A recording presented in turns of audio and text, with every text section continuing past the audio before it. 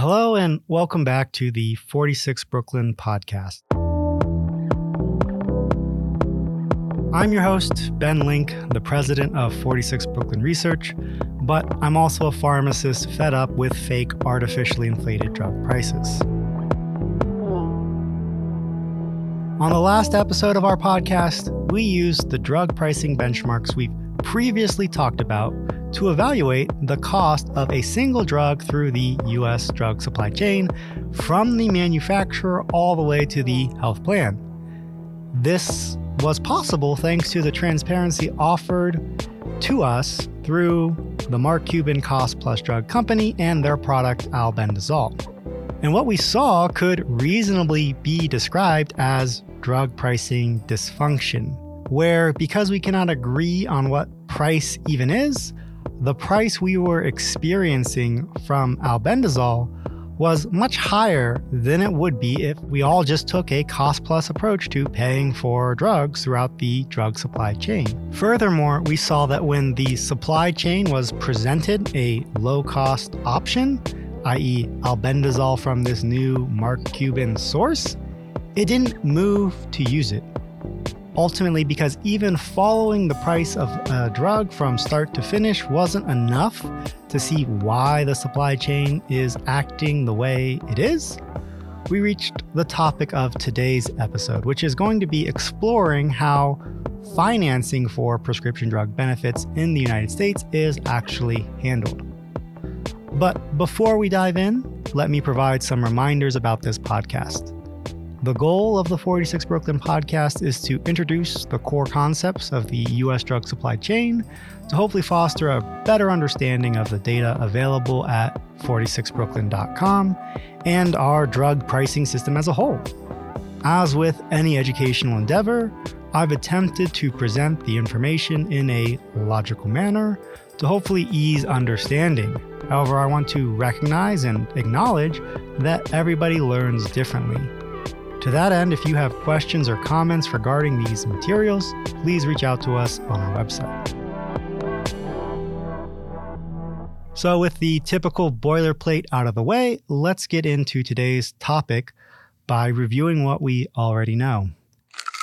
If you've listened to this podcast before, you would have heard me make reference to the fact that people get drug benefits in a variety of ways in this country. This is because the United States does not have what is known as a universal payer healthcare system. Rather, people can get access to benefits through their employer in what is known as employer-sponsored health plans when they reach a certain age through the Medicare program or through qualifying for assistance to get healthcare coverage through programs like Medicaid. Additionally, people may buy healthcare coverage directly through the healthcare marketplace established by the Affordable Care Act. And while these represent some of the most common ways people get access to healthcare, there are still other ways people may get access to healthcare coverage, such as workers' compensation coverage. We cannot reasonably talk about all these sources of drug coverage on today's episode. Rather, we're going to focus in on the most common way people get any healthcare coverage, the employer-sponsored health plan. On later episodes, it'll almost certainly make sense for us to revisit how Medicare and Medicaid are financed, but we simply don't have the time to get into that today because they're pretty different from the way employer-sponsored health plans work. So, how do employer-sponsored health plans work to provide prescription drug benefits to all of us? Well, first it starts by us getting a job that offers health insurance. Note that it isn't necessarily a requirement that a company actually do that. It can depend upon their size in terms of whether or not they're going to offer health insurance. But generally speaking, if a company wants to hire the best talent, they'll almost certainly want to offer health insurance. Again, according to the statistics in this area, this is how most of us in the United States are actually going to get health care coverage. According to research conducted at the federal level within the Bureau of Labor and Statistics, or BLS, 71% of private industry employers offered healthcare benefits to their employees in 2021.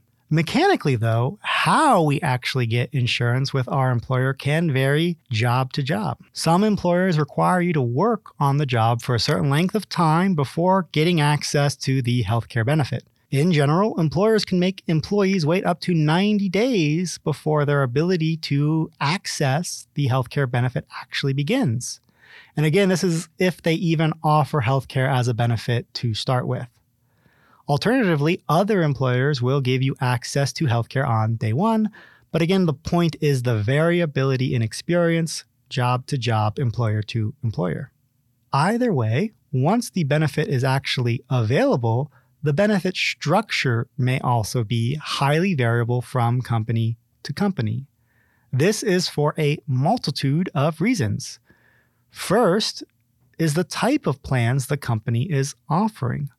Some companies only have one healthcare option. Others will give you a choice. You can pick, say, a health maintenance organization, an HMO plan, a preferred provider organization, a PPO plan, a point of service known as a POS plan, or even a high deductible plan with a savings option known as an HDHP. There are even exclusive provider organizations, or EPOs, that might be offered as a plan. Of course, very few of us are well positioned to select our own healthcare plan. For example, in a study conducted by the government on how Medicare beneficiaries select their plan, which isn't exactly equivalent to employer-sponsored health plans, but it's close enough for the point I want to make, when Medicare beneficiaries are selecting their plan, about half the time they select a plan that costs them more money than it needs to. Meaning that if they'd shopped better, they could have saved money or obtained drug coverage with a better overall value proposition for themselves. It's kind of like when the IRS tells us, hey, we know how much you owe us in taxes, but why don't you fill out these forms and we'll tell you if you got it right. That's kind of what's happening here. Why, then, is this the way we're buying health insurance? But I digress. Note that even when the same kind of plan option exists, such as, say, an HMO offered at employer 1 and employer 2, the amount of money a person may pay within an HMO may be highly variable. This is because each HMO may offer different premiums, deductibles, and cost-sharing amounts from one HMO to the next. What this ultimately means is that even when an employer offers health insurance, it may still be out of reach or unaffordable for their employees to actually buy into the plan or plans being offered. According again to the BLS data, only 54% of employees are actually participating in the benefit offered by their employer. Just over half of us are using what is effectively our only protection against possible medical debt, which might send us into bankruptcy. And to be clear, this doesn't necessarily mean it's an affordability issue, because if, say, you and your spouse are both offered health insurance at different employers, you really probably only need to select one of those options. But nonetheless, there is some affordability challenges with healthcare in general. But before we can understand why all of this variability exists, we need to take a step back and review how employers are actually making the healthcare selections for their employees. It starts with a decision to be either fully insured, self-funded, or level funding the plan you're going to offer. Each of these terms describes the amount of financial risk the company will take on in providing healthcare to its employees, and can help explain why they may offer some of the various types of health plans we previously discussed and not others. So let's start with what I hope is the easiest to understand, but want to acknowledge up front is not the most common way benefits are funded. Insurance is always about hedging financial risk, whether it's your house, your car, or your health plan. You're trying to manage those incredible risks that you could come across in life.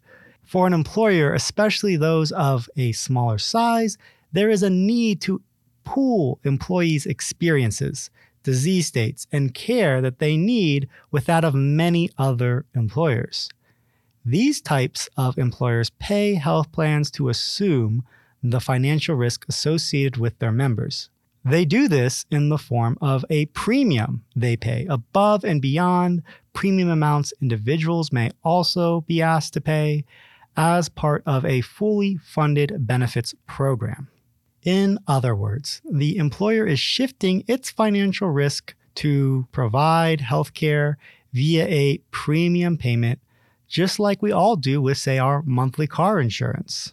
Generally speaking, the employer in these arrangements is giving up its ability to choose plan benefit design. The health plan that is providing the benefit will perform some assessments, quantify the risks it sees to provide coverage to the group of employees, and design the healthcare benefit that they want based upon what the employer's premium dollars are buying.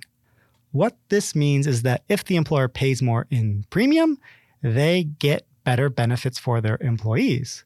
But that also ties up more of the employer's money, meaning that they may not have money to pay higher salaries, hire more employees, or provide other benefits like dental or vision. But as I stated up front, this is not the most common way employers choose to sponsor their health benefits. According to the Kaiser Family Foundation, 67% of us workers are covered by employers that are choosing to self-fund their insurance. These employers are taking on the financial risks themselves to provide health insurance by not paying the premium to have the health plan do everything and design a benefits plan. We can begin to hopefully see, once we understand how employers are financing healthcare behind the scenes, some of the incentives they might make in selecting plan design parameters. For example, if you're a self-insuring company for your health plan, you may choose plan design features that shift more of the cost of healthcare onto your employees as a way to reduce the business's financial risks. Hence why one of the things that is often brought up during the public disclosure of union negotiations, say, is that the unions are disputing with their employers not only the salary component of their employment, but also the healthcare benefits. And it's not uncommon to hear unions say that they made sacrifices in terms of their salary ask to secure better healthcare benefits. Again, the pots of money the employer has to effectively manage salary and benefits is the same pot of money within the business when they're self-funding the benefit. The last way that businesses finance healthcare is through a mixture of the prior two, with elements of self-funding and full insurance. How does this work? Well, in a level-funded plan, the employer is going to be self-funded for the most part, but will buy a special policy for what we'll call catastrophic claims. That is, they'll shift their financial liabilities for claims that end up costing more than, say, $1 million in the aggregate, or as starting to become the norm, more than $2 million. What that means is that when the expenses are incurred, they are kept track of in a running tally. Basically, each employee's file has a running tally of healthcare expenditures, and once it reaches the threshold of the policy, i.e. that $1 million, the employer is no longer responsible for self-funding the healthcare claims. Rather, the insurance agency that the employer bought into is now funding those catastrophic claims. Certain changes in benefit design may be required in order to have such a policy, and so the employer is giving up a little bit of its freedom in benefit design to purchase these policies. But taking a step back, they ultimately make sense when some drugs alone carry a $2 million price tag. I'm looking at you, Zolgensma. If all of this information sounds complicated, I assure you it is. Employers are, generally speaking, not experts in healthcare. Even the smartest employers in their field, like, SpaceX, a company filled with literal rocket scientists, likely isn't managing these healthcare decisions by themselves. Rather, they hire companies, consultants, often referred to as benefit brokers, to help them make healthcare coverage decisions, including running the numbers on whether it makes sense to be fully insured or self-insured. These benefit brokers are likely a topic for another day, so let's review. First, an employer has to decide whether healthcare is a benefit it even wants to offer or not. Assuming they do want to offer it, the next step likely involves hiring a benefit broker who helps the employer make a decision on how it's going to finance the provision of healthcare. I should probably have mentioned earlier, but note that sometimes an employer might want to be fully self-insured, for example, but cannot because either state rules say they're not large enough to carry that financial risk, or the various healthcare plans they'd want to partner with won't work with them on a self-insured basis because they, again, identify the risk as too great.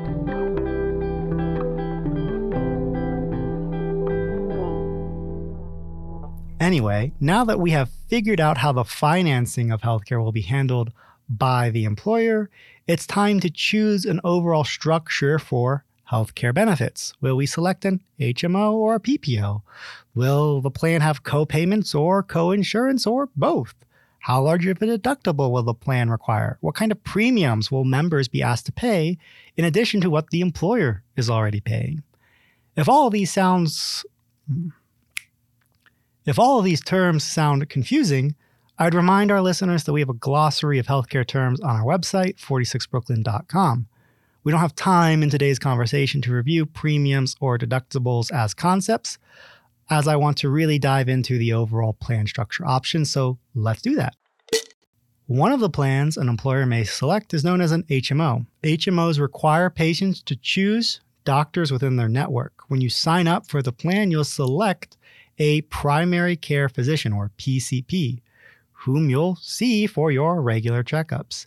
In selecting this person, however, you're creating a sort of gatekeeper for managing your care.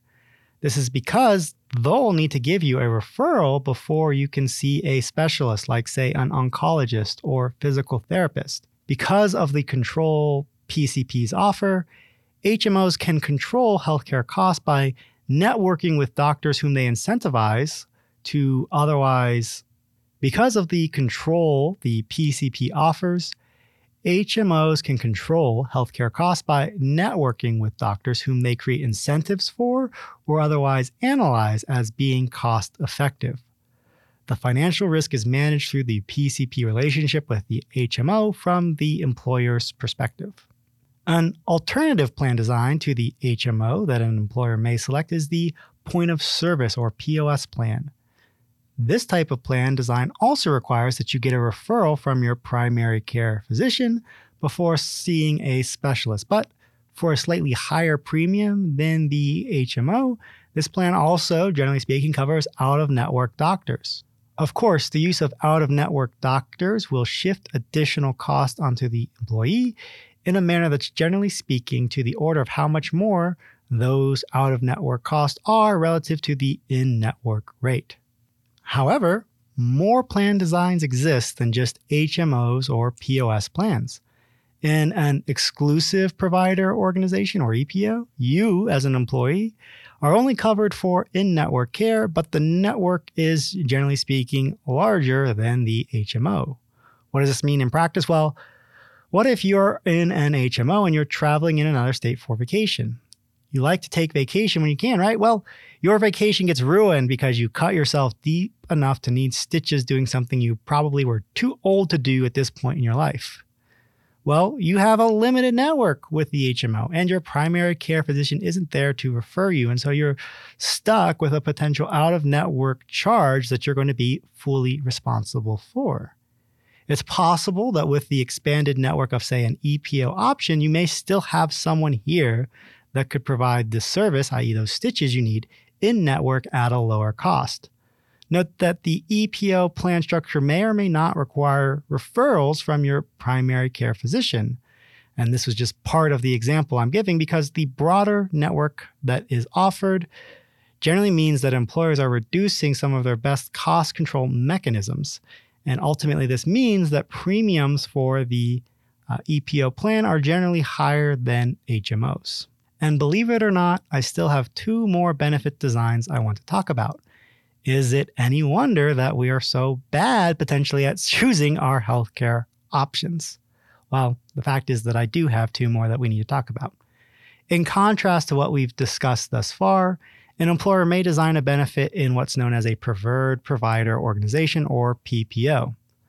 This type of benefit generally has higher and pricier premiums than an HMO or a POS plan. Why? Well, this plan allows you to see specialists and out-of-network doctors without a referral. Copays and co-insurance for in-network doctors are generally lower in the PPO as a way to incentivize their use as opposed to the out-of-network use. The last type of plan to talk about is known as the high deductible health plan. In a high deductible health plan, we're trading lower premium cost on a month-over-month basis for higher out-of-pocket cost as we use healthcare services. Employers often pair high deductible health plans with a health savings account, or HSA, which they may be able to fund to help cover some of these higher costs. With HSAs, you can deposit pre-tax dollars into an account to help cover your healthcare expenses, saving you about 30% given the reduced tax liability. And so, with all of these various ways of providing health insurance benefits, what do we know about what employers are actually doing in the real world? Well, again, Kaiser Family Foundation comes to the rescue with data, and generally speaking, 75% of all employers are offering only one type of plan. Which, when you consider that most of them are taking the financial risks in offering benefits via a self-insured nature, it makes sense that most are choosing to give their workforce only one choice, as it helps them better control their risks. Of course, for consumers, one choice of anything sucks. Hence why perhaps so many of us are unhappy with the insurance options in this country. When it comes to the types of plans offered, overwhelmingly we're getting access to PPOs, as they represent 54% of the plans offered when firms are only offering that one type of benefit, which again is the most common scenario. The next most common plan design is the high deductible health plan at 26% of offered choices, followed by the POS at 14% and HMOs at 5%. I think it's fair to say that, reading the tea leaves, so to speak, we can assume that this means that PPOs and high deductible health plans offer the greatest cost controls to employers. In turn, this also probably means they result in the most liability or cost risk to consumers of healthcare, i.e., the rest of us. And unfortunately, that is all the time we have for today's conversation. On the next episode, we'll review some of the early drug pricing trend data we have for the year that is 2022. And as always, I want to thank you for listening to this episode, and I hope you'll tune in next time. The 46 Brooklyn podcast would like to thank McGowan Braybender for the use of their facilities in recording our podcast. We'd also like to thank Ben at Journeyman Productions for assistance with our music and sound. As a reminder to our listeners, if you're curious about any of the materials discussed on today's episode, additional information can always be found on 46brooklyn.com.